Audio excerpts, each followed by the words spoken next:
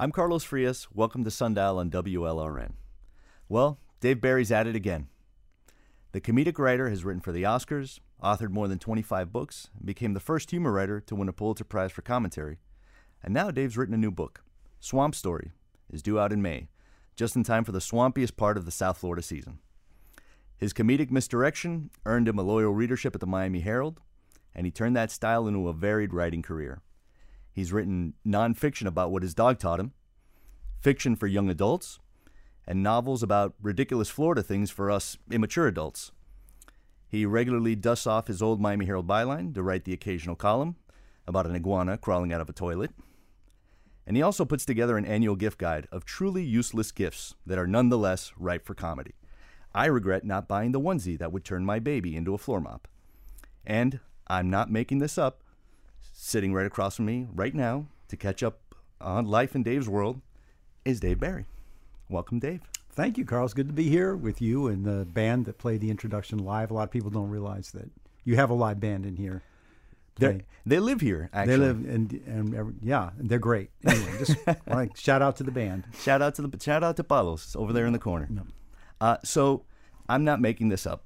That's like become the Dave Barry catchphrase. Yeah, I don't know, because my column was almost all lies, and when you put things in a newspaper, the kind of key to my whole thing was I wrote in the tone of an authority like all newspaper people do, but I was ludicrously ill-informed and wrong all the time. So on those rare occasions when I would write something that was actually true in my column, or a lot of times column would be based on something that actually happened, but people wouldn't believe me because I lied all the time. So I would have to say, I am not making this up. But I didn't invent the phrase, I'm not making this up. I really didn't. I'm sure that many people have said that before I did, but it did get associated with me, and now anybody who says it has to send me $5. Oh, is or that even right? thinks it, even just thinking it. And people right now in the audience, no, I don't. I never made any money off the phrase, but damn it, it sure got associated with my name somehow. Well, I'm $10 in the hole, so there you go. I got you at the end of the show. I always think of that the John McEnroe quote was you cannot be serious. Yeah, and it was like something he said once early in his career, and it came to define his whole career. But he did say it on television in front of like a whole lot of people in the U.S. Open or something, and he said it in such an emphatic way that it sort of stuck in your mind. That was, Yeah, but I'm not making this up. I thought it was great because it's also, it applies so much to Florida, right? Like you almost have to tell people this is so ridiculous, but really it happened or what have you. Yeah, the world is sort of now caught up to the fact that Florida is really a weird place, even by the world's standards. Long ago, when it was basically Carl Hiaasen and a few other people, and Miami Herald writers were all aware of this. This is just strange things keep happening here. But as Carl used to say, when people would ask him where did he get these crazy ideas for his books, he'd always say you don't need an imagination, you just need a subscription to the Miami Herald. Because I think now people have sort of figured it out, and with the whole Florida man thing, Florida has become accepted as kind of the standard for American strangeness. We surpassed California. We surpassed Texas. We're number one in weirdness. Yeah, I mean, we have. I think it's something like this. I could be wrong on the numbers, but it's something like we have 14% of the nation's population, but we produce 83% of the nation's weirdness in this state. Now, a lot of it is people who just are not from here. That's right. So I'm always pointing this out. If you actually read the stories about Florida, things. A lot of the times, the guy who chooses to pleasure himself into an Elmo doll at a Walmart turns out to be from Cincinnati. You don't do that in Cincinnati. When you want to do that, you come to Florida. Boy, I can't wait to get to Florida. Yeah, exactly. Get my hands on that Elmo doll. We're like Ellis Island for weird, stupid people. But so are you a local now? Because I understand you were from a sleepy little town, and I've been to Haverford College where you went to Haverford, and that's like a very much like a little murder town where you would set a murder happening. Was my impression. Nobody's ever murdered anybody ever in Haverford. Haverford, my proposal long ago, and they've never taken me up on this, that their motto should be Haverford College. We never heard of you either. Because it's like a little tiny. It's a good college. I always say there's like 7 of us who graduated from it. But yeah, I was there until I moved here in 1986. So that makes me 36 years in Miami. Yeah. That makes me as much a native as most people down here. I think so. Although I read that you went to some place called Wampus Elementary, which Wampus. I'm pretty sure you made that up because I don't think that's a real place. Armonk, New York, baby. That's where I was born and raised, and I went to Wampus Elementary, which is still there. Wampus Elementary School, still there. That's funny. Were you always like that? Were you always the funny kid in your household, in your class? Yes. Well, in my household, no, because my household was a funny household. Oh, really? Yeah. There were 4 of us kids and 2 parents, and my parents were very funny people, especially my mother. In fact, this is where I'm writing a memoir. I was really reluctant to ever do that, but I've been basically talked into doing it, and I'm doing it.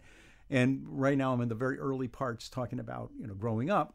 And my mom was a 50s housewife. And, that's what they were called in those days. Right. And she has 4 kids. She's got to get us to school, get us to the Boy Scouts, the Little League, and all that stuff.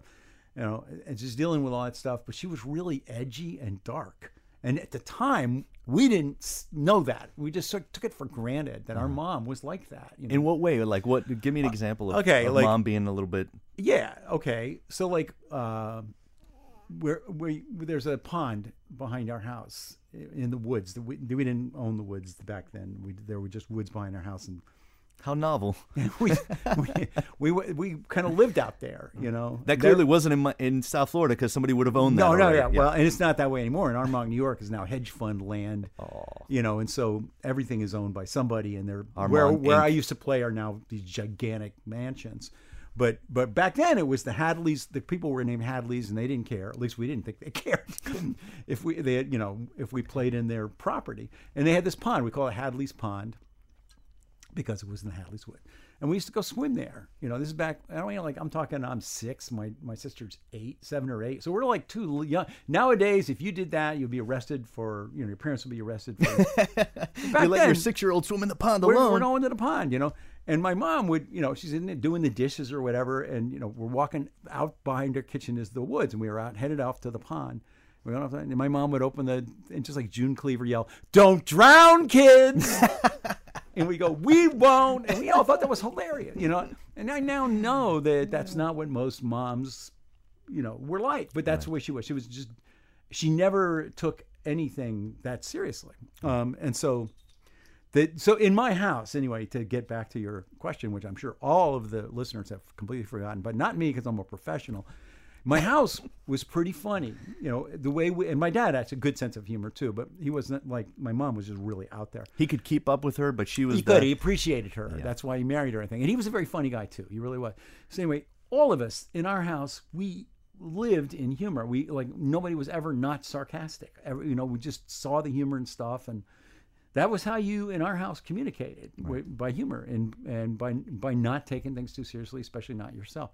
So when I got to school, and I was not a good athlete. I was not a big kid. I was not a good looking kid. I was, believe it or not. I mean, look at me now. But you're an Adonis. I don't know what you're talking about. Yeah, I was. The way I, made friends and the way I, got attention was to be funny, and I was good at that, and so. This is far from saying I even knew then that I was going to go into because that never occurred to me that there was any meaningful future connected with this. But I was the class clown. I was literally elected class clown in Pleasantville High School, class of 1964. Well, male Perfect. Class clown. Back then is a male and dark female age, class clown. identified as male, identified as female class clown, and so we had 2 class clowns, me and Tony Flood. She was the female class clown. I don't know where she is now, but I hope you have her on the show. That so would she be can great. give her side of this. But anyway, if you're out there, if Tony Fletch has people, please call us at WLRN. Tony Antoinette Flood, we know you're out there. We know you're listening. Anyway, so yeah. Then I, in school, that was what I did, and that was my identity. You were kind of the accidental comedian? Not, no, it was quite intentional. Okay. I didn't have any other skills. So, but that's like you talk to anybody who goes into the humor field, mm-hmm. and inevitably you will discover there are basic reasons we all do it. One is we're insecure about ourselves, mm-hmm. want people to like us, but we don't want people to know us. You know, his humor is a very good way to, deflect people, keep people from finding anything out about you. You just make a joke out of everything. And that was me. That was me all through my school years. And weirdly enough, it continued to be me the rest of my life. As it turns out, I never got past that. But that also served you because so much comedic writing is sometimes folks behind the scenes, and I know you've done both. Like I remember you writing for the Oscars and like writing with Steve Martin, who's who apparently has no problem with people knowing who he is, and he's also did some nice blurbs. I think all the blurbs are all Steve Martin. Steve Martin has written a short story on the back of your new book. One of the blurbs is from Carl Hiaasen, and then the next 5. So it looks like there's 6 blurbs. One is from Carl, and then the next 5 are all from Steve Martin, who's a friend of mine and who's amazing. Like very that's sweet fantastic. guy, Yeah. And anyway, I wrote for him. I've known him for years. He reached out to me a long time ago. I was so flattered, and he's just this. That's the way he is.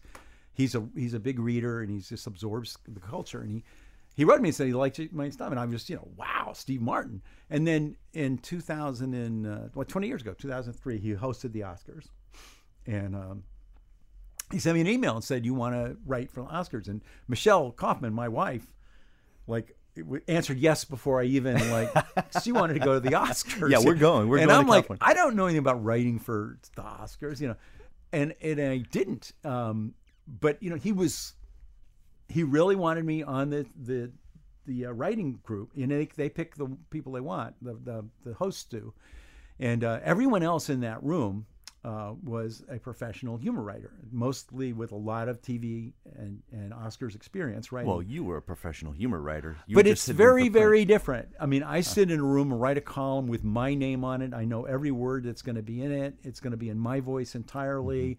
I get to say what it says, what it's about, whatever.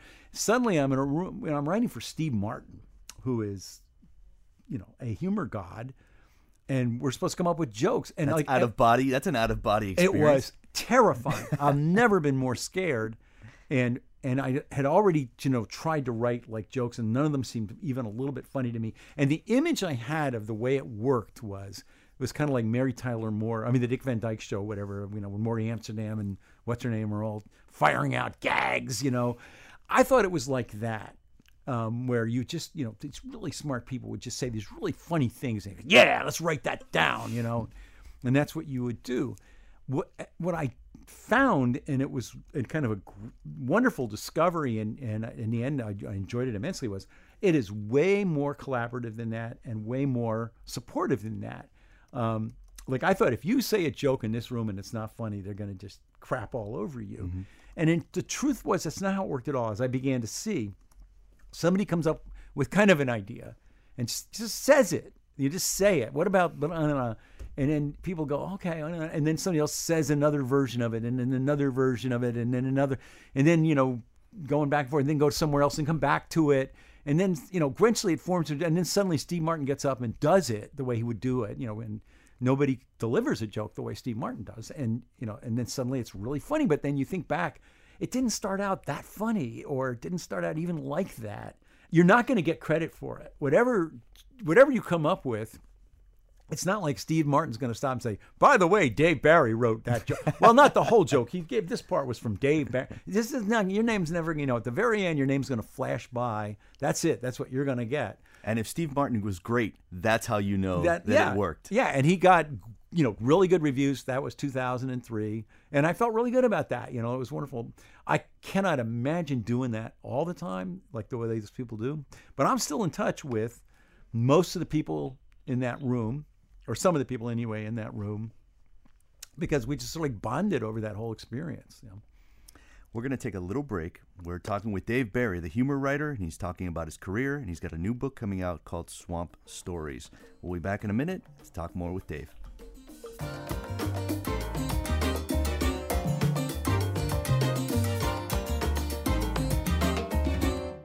We're back on Sundial. This is Carlos Frias. The way the band stops right when you start talking. These guys are sharp. You guys are sharp. Nice job, Balo. Nice job over there. Yeah.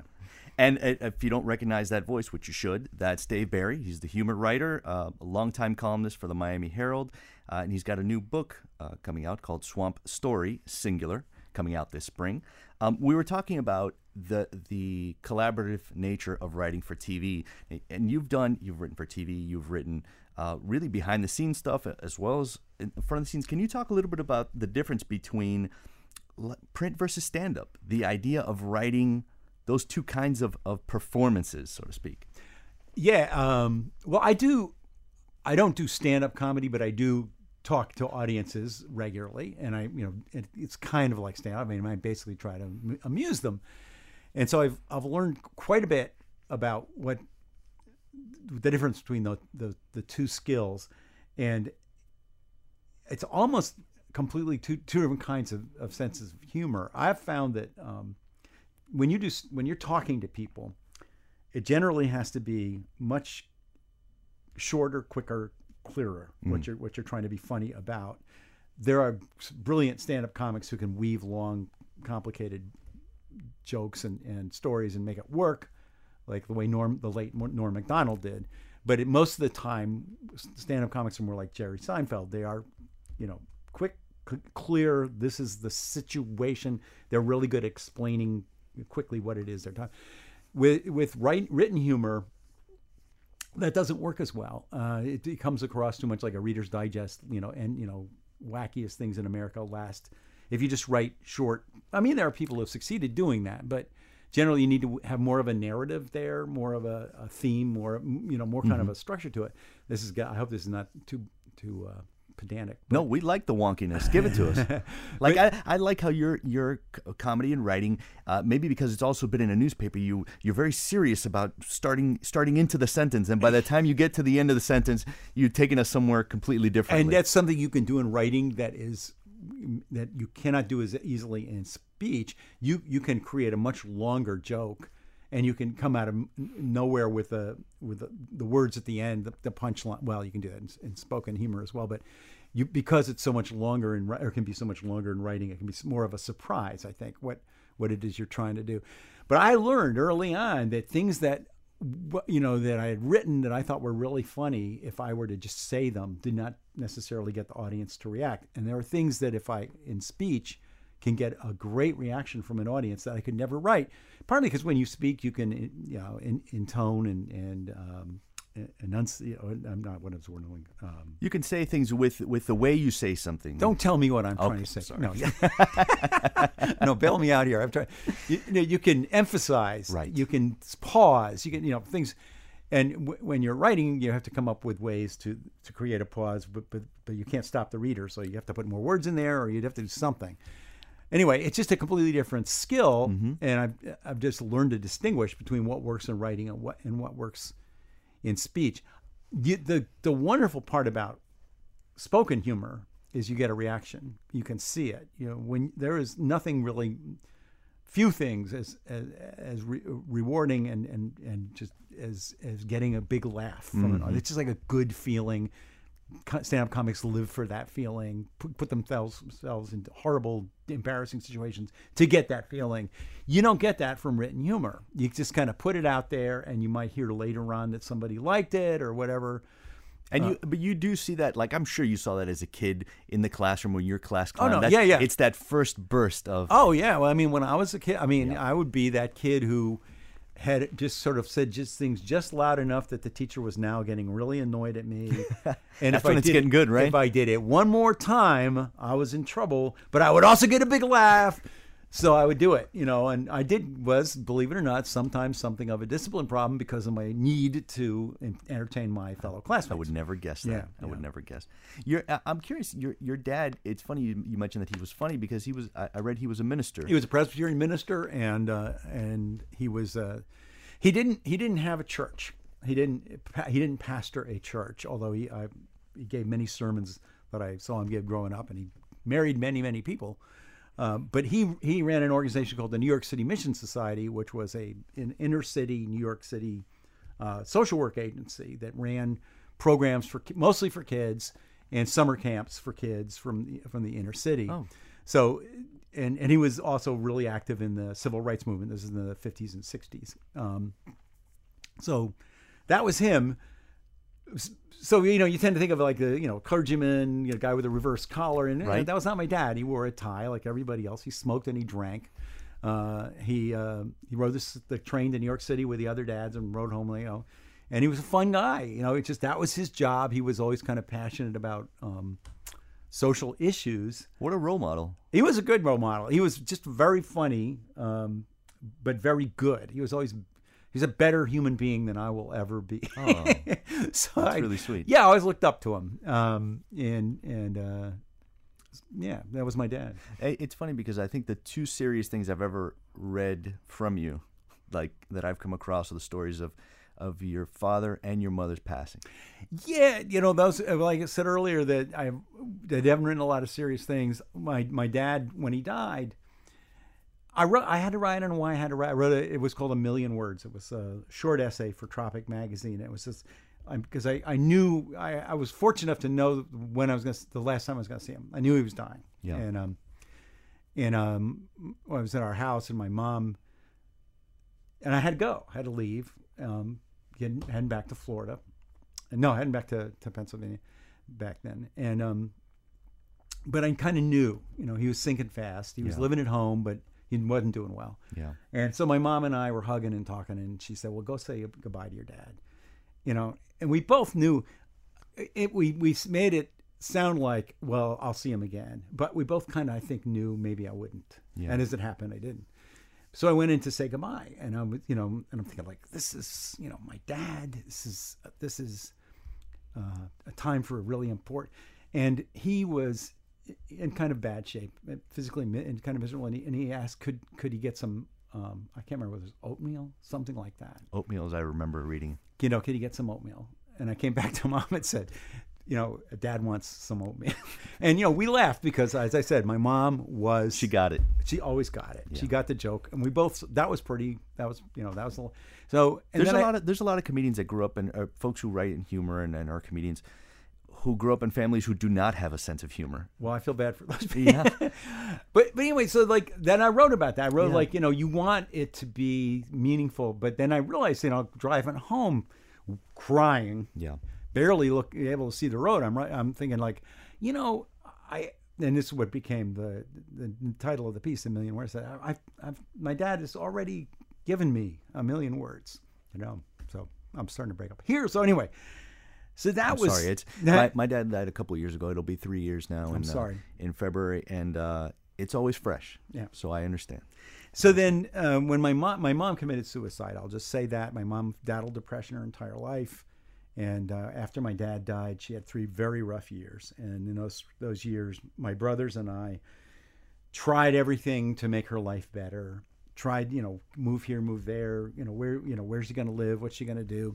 And I'm the oldest brother, so I was like, trying to give her advice. At this point, I'm just turning 40, and I'm giving my mother, the column, and then she committed suicide, and I wrote a column about that, and it was called Lost in America, because she had been just wandering around. But the point there was, the thing I learned from that one was, you think but you do not know what your parents are going through. No. Even though you're more competent because you're 40 and she's like losing it, and she's, in her 70s, she's the one who lost everything, and she's the one who knows she's not going to find it, not going to ever find what she's looking for. Yeah. And I mean, not to say that everybody's parents commit suicide, but in often cases we do lose our parents, and we live through it, and we're changed for it. So yeah, and I mean, and for me the lesson was just don't think you don't know what they're going through. So. I just want to say that, if you or someone needs help, please know that you have options. The National Suicide Prevention Lifeline number is 988. So you just punch 988, and you have someone there who can talk to you and talk to you about how you're feeling. Yeah. There are certain things that you write to get out of your head, things like that, like to release your soul, to be able to write again. And you've managed to do that in your career. Your career has always been like, I think back on a book that I read, and then the movie that was made is it Big Trouble? Yeah. And that book, like, you must have been so ready for it to come out, and then it was like September 11th. Yeah. And then everything got shelved for 6 months. Yeah, the movie. Yeah. And it's like that's humor is also seeing the absurdity in things in life. And I wonder if all these things inform you as a writer, as a complete person, as you come through these things and, you know, write things that are serious and write things that are funny and always looking in the absurdity. And like how have you changed, do you think? Is like when you started out writing to now when you sit down to write, like how do you find your writing and your thought process has changed? Well, I mean, I don't feel like I've changed that much, but then I know that that's ridiculous. That's stupid. Sure. I am 75 years old. How did that happen? How did that happen? And I've been writing for like more than 40, going on 50 years. So obviously a lot has changed. Obviously what I've written about has changed, but in my mind, it's still like the same process. You know, setting aside the few times I've tried to be serious, it's like, here's the topic. What's funny about it? What's a joke I can make about that?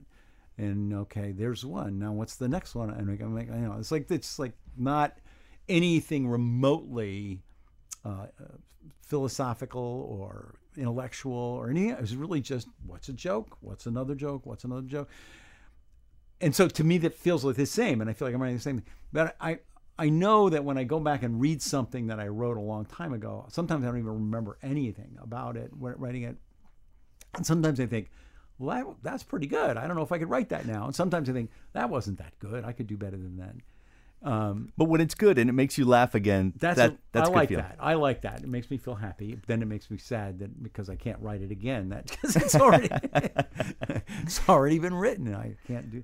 But I know that I'm a different person. I know I'm older and crankier, and I know I shifted around on what I believe in somewhat. But I think basically I feel like the same kid who was trying to be the class clown in Pleasantville High School in 1965, which is to say I'm skating through life, making a living, trying to amuse people without having anything useful to say, without really doing any hard intellectual work, and it's still working all these years later. So in that sense, it feels like I'm the same. Well, if I listen back to the last 10 minutes of this, I'd say that I can't wait to read your memoir because I think that we will laugh and cry in it. I think there's a lot. And I had a long talk I have a wonderful editor, Priscilla Payton at Simon & Schuster, and we talked about this. I said, well, I'm reluctant to write a memoir because it just feels self-important. I don't feel like I've, got any major things to say. And she said, we don't have to say anything major, but you do have to sometimes talk about what you really think and what you really feel. And people respond to that. They like that. And I found that to be true. And so I'm kind of trusting in that I will be able to dredge up enough of my childhood that will actually be relatable to other people. But that is kind of still my goal. In the end, I still want it to be entertaining, and I don't want it to be. I really don't want to come across as a self-indulgent idiot just writing about his life. I don't think that you have any. Let's hope not. Fear of that. All right, Carlos, I'm going to hold you to that. You're going to be the guy who reads it and tells me when I've been. I'll be that guy. I'll be your reader. You can be the seventh blurb after Steve Martin's 5. You can be Carlos like dash some guy you've never heard of. That brings me to another point, which is how do you keep comedy relevant? Because I was just reading the blurb of Swamp Story, the little background of it.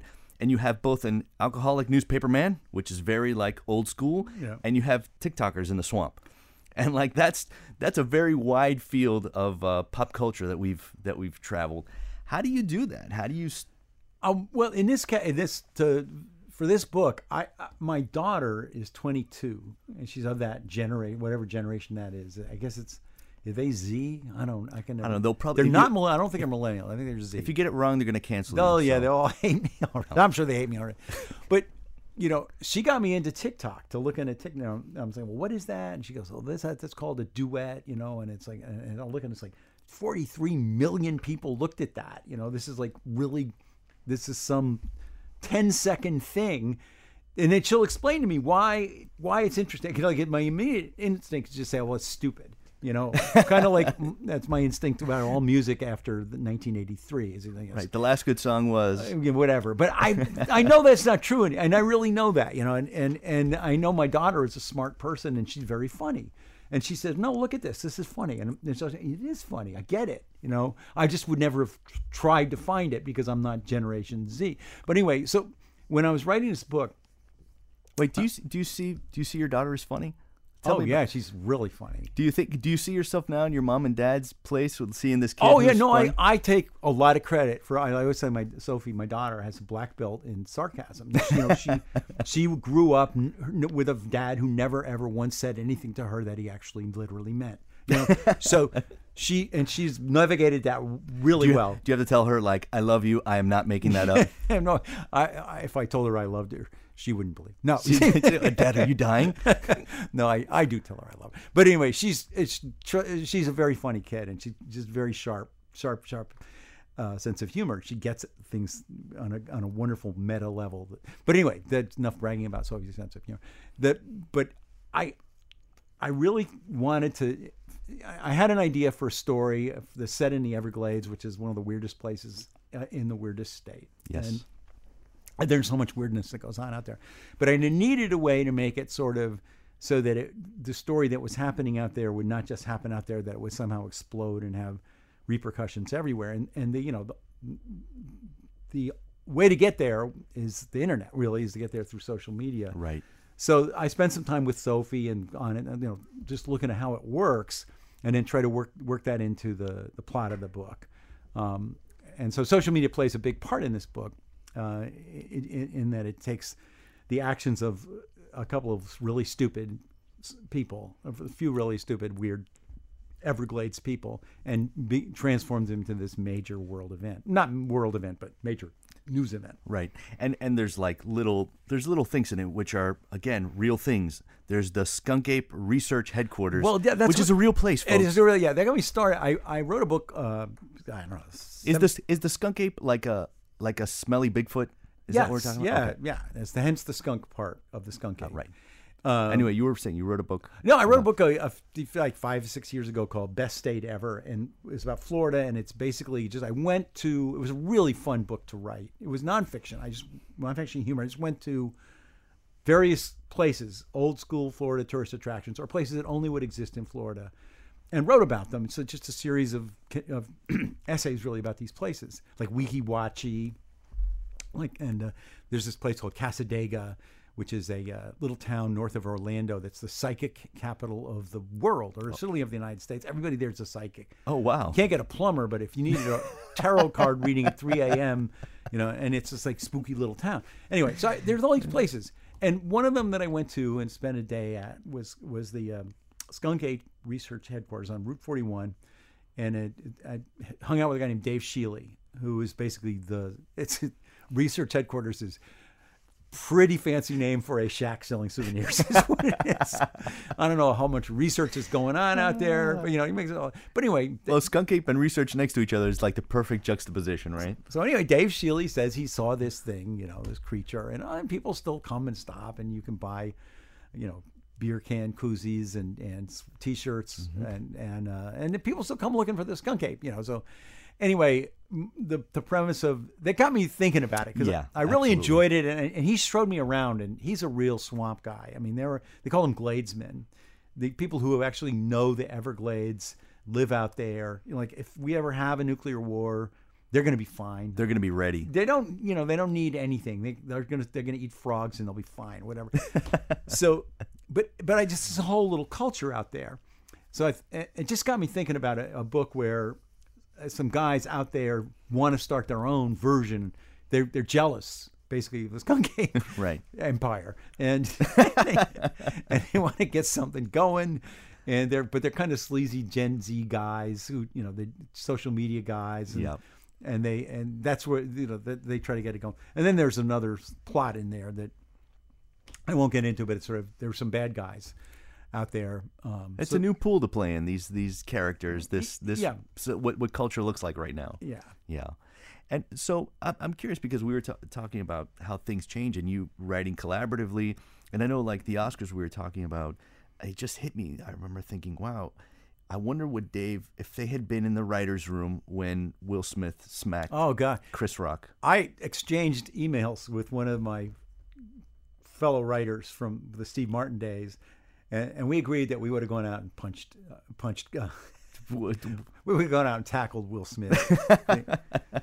Yeah, because that's the other thing is like if that had happened to like Steve Martin, he was your ride or die. Like at that point, you're Well, that's the way it worked. The first time I did it twice with Steve was the host. The second time was with Alec Baldwin, but the first time it was more of an intimate experience. It was just us and Steve, and the writers were in this little cubicle right off stage. Steve would go out. We're watching him, from the wings. He'd come back. We go, huddle real quick. How'd it go? What do you know? In fact, we wrote a joke on the spot. This is 2003, and the big news that was about to break was the invasion of Iraq. And it was casting a pall over the Oscars, and some people said you shouldn't hold the Oscars, and some people were going to boycott the Oscars and all like that. And in fact, I'm going to drop a name here. I went to a party with Steve Martin the 2 nights before at his agent's house, and his agent, I can't remember his name, but he's everybody's agent. And it's like Barbra Streisand. So I'm staying there with Steve Martin, and up walks Barbra Streisand. And Steve introduces me to Barbra, and I'm thinking, oh God, if only my wife were here, she would never leave. Oh my God, that's it. She would have had her moment. But I'm staying there, and the three of us, me, Steve, and Barbara's saying to Steve, I don't know if I'm going to go, man. With a war about this, and he's saying, but we have a good joke about you, which was true. Anyway, that was the big issue, and I am getting to a point here. So we're it's fine. We don't need to make a point. We just have to have a conversation. Okay. All right. So that we're backstage, and Michael Moore wins the documentary Oscar. I don't know whatever. And everybody knew Michael Moore was going to go make a speech because that's what he does. Mm-hmm. And it was going to be about Michael Moore and how wonderful Michael Moore. Anyway, I don't like Michael Moore. I was come right out and say it. All right. Anyway, Michael Moore goes out there and gives this big anti-war speech. And so some people were like not happy because it brings the whole crowd down. Some people were like, that's courageous, whatever. To me, Michael Moore will always make everything about Michael Moore. Anyway, but he comes back and it goes off, and then there's a commercial break, and then Steve Martin has got to go out and start the next segment. And we real quick stick our heads together, and I swear to the God, to this day, I have been getting some credit for this joke, but I don't remember saying it. But I was there, and we're all yelling, "What are we going to do? What are we going to do?" Anyway, Steve goes out and says, "Well, God, it was the sweetest thing. You just missed it. The Teamsters were helping Michael Moore into the trunk of his limo." And that was our joke. And we came up with that joke on the spot. It was like in the trenches. But anyway, so the point is we were right off stage, and it was everything was very immediate. We agreed that if we saw anybody coming after Steve Martin, by God, we would have gone and tackled him. Of course, Will Smith's a big guy, so maybe not. Maybe a couple writers. Maybe, yeah. We're going to take another little break here. We've been talking with Dave Barry, humor writer, about his career, and he's got a new book out, Swamp Story, coming out this spring. Take a break. Be right back.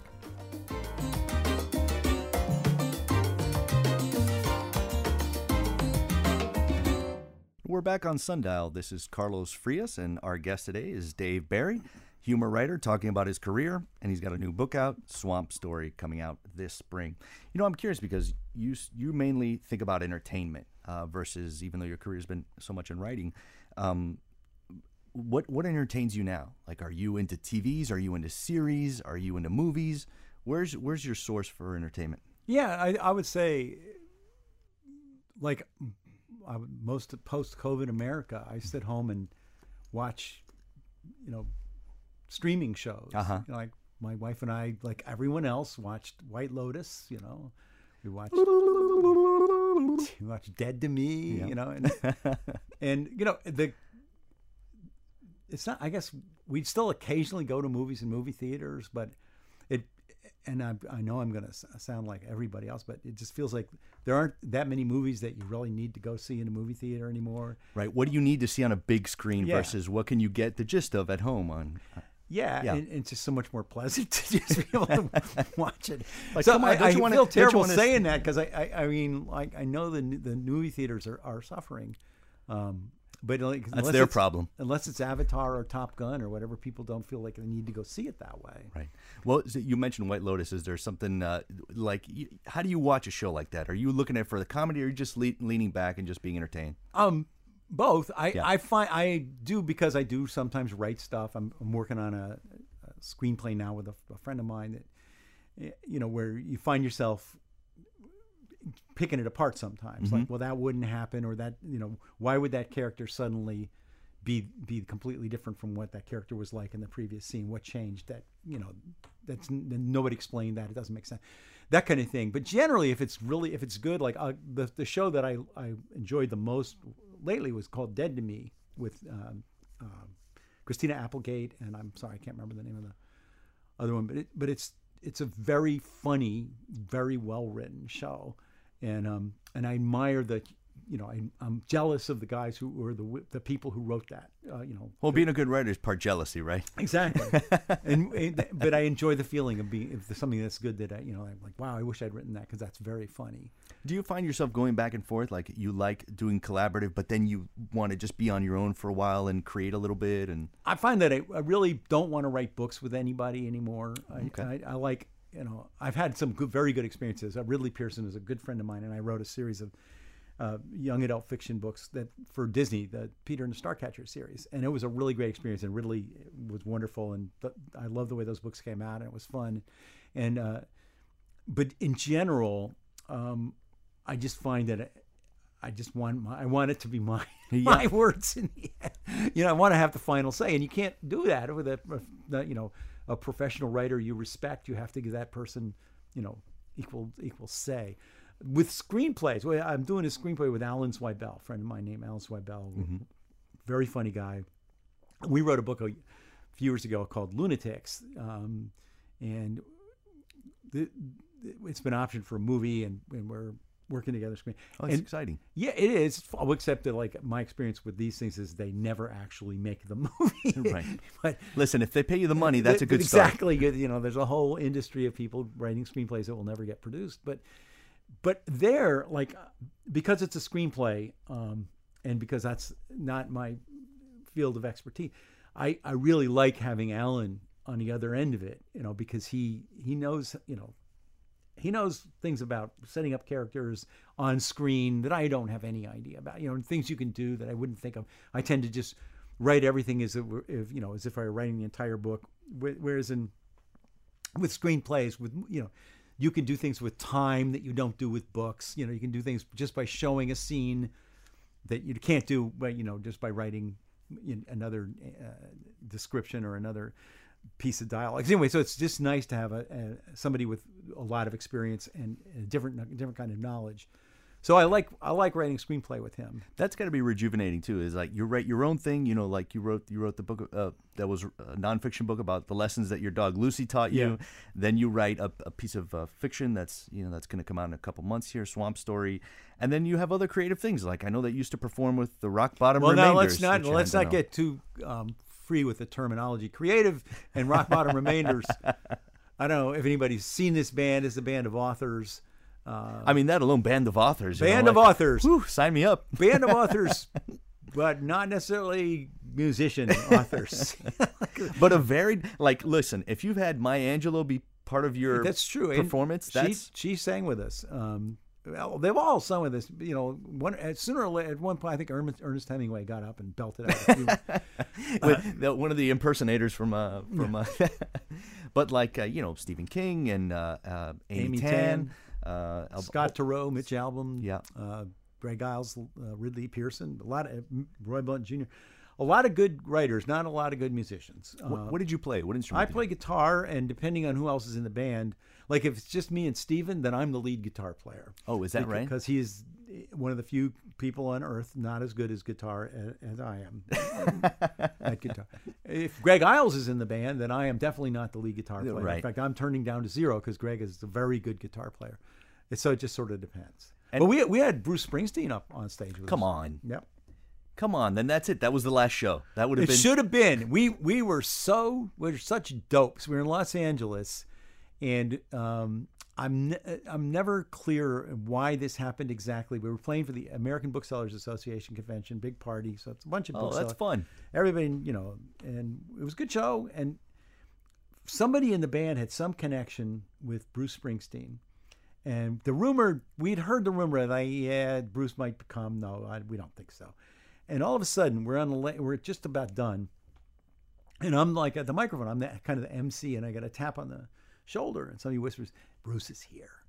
You're like, Bruce who? So I said, "Ladies and gentlemen, Bruce Springsteen." He's slouching out, and he's got a ball cap and jeans.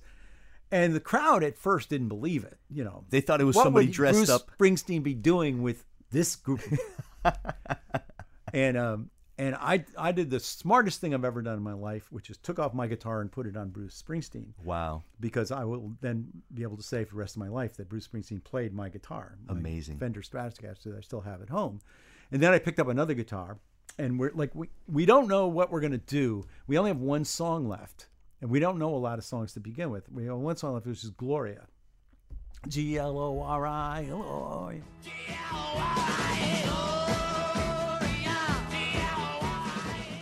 And this is not a complicated song. My joke is if you throw a guitar on the ground, it will play Gloria. Right. But I say to Bruce Springsteen, Bruce, do you know Gloria? He goes, I think I've heard of it. I can't handle it. And so we launch into Gloria, and we kill it. And here's the thing that I will go to my grave saying is my greatest achievement. In this song, I'm singing lead, Glori, and then everybody else is going Gloria. So in other words, Bruce Springsteen is singing backup to me. Brilliant. So we do that song, and there we are standing on the stage. The crowd is insane at this point, and we're all on stage with Bruce Springsteen and all our instruments and everything. And what do? Because that was our last song. We run off the stage. As we have later said to ourselves 1 trillion times, why didn't we just play any other song? He could play any song. He could play any, Stay there until he decides it's time to leave. Well, we didn't. We ran off the stage with Bruce. And then we're trapped in the like this green room for the next hour and a half because this giant mob is formed outside this building. And before they could let us out, they had to disperse all these people. So we're standing in this room with Bruce Springsteen, just hanging out.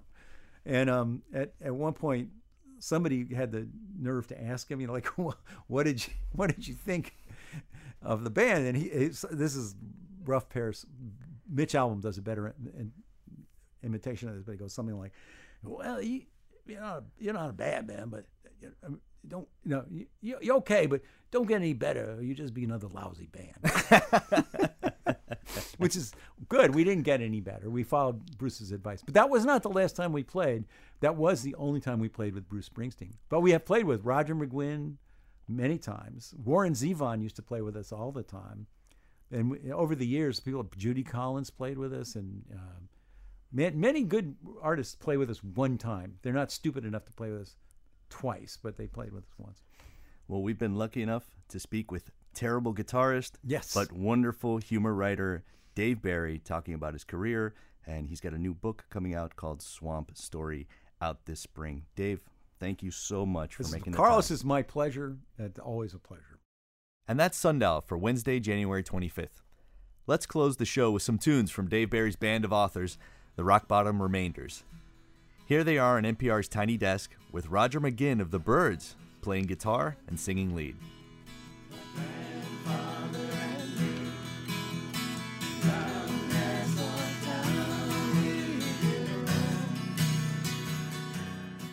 Leslie Ovalle Atkinson is our lead producer. Elisa Baena is our producer and social media editor. Our engagement editor is Katie Lepre-Cohen. Our digital editor is Mateo Sanchez. Katie Munoz is our interim managing editor. And our senior news editor is Jessica Bakeman. Peter J. Mertz is WLRN's vice president of radio and Sundial's engineer. You can download a podcast of this program. Search WLRN Sundial on your podcast app. Coming up tomorrow on the program, Cuban-American music legend Paquito de Rivera joins us. He took the stage at just 10 years old with Cuba's National Theater Orchestra and wowed the audience playing his saxophone. He continues to charm audiences today, and he recently donated his archives to the University of Miami. I'm Carlos Frias. Thanks for listening.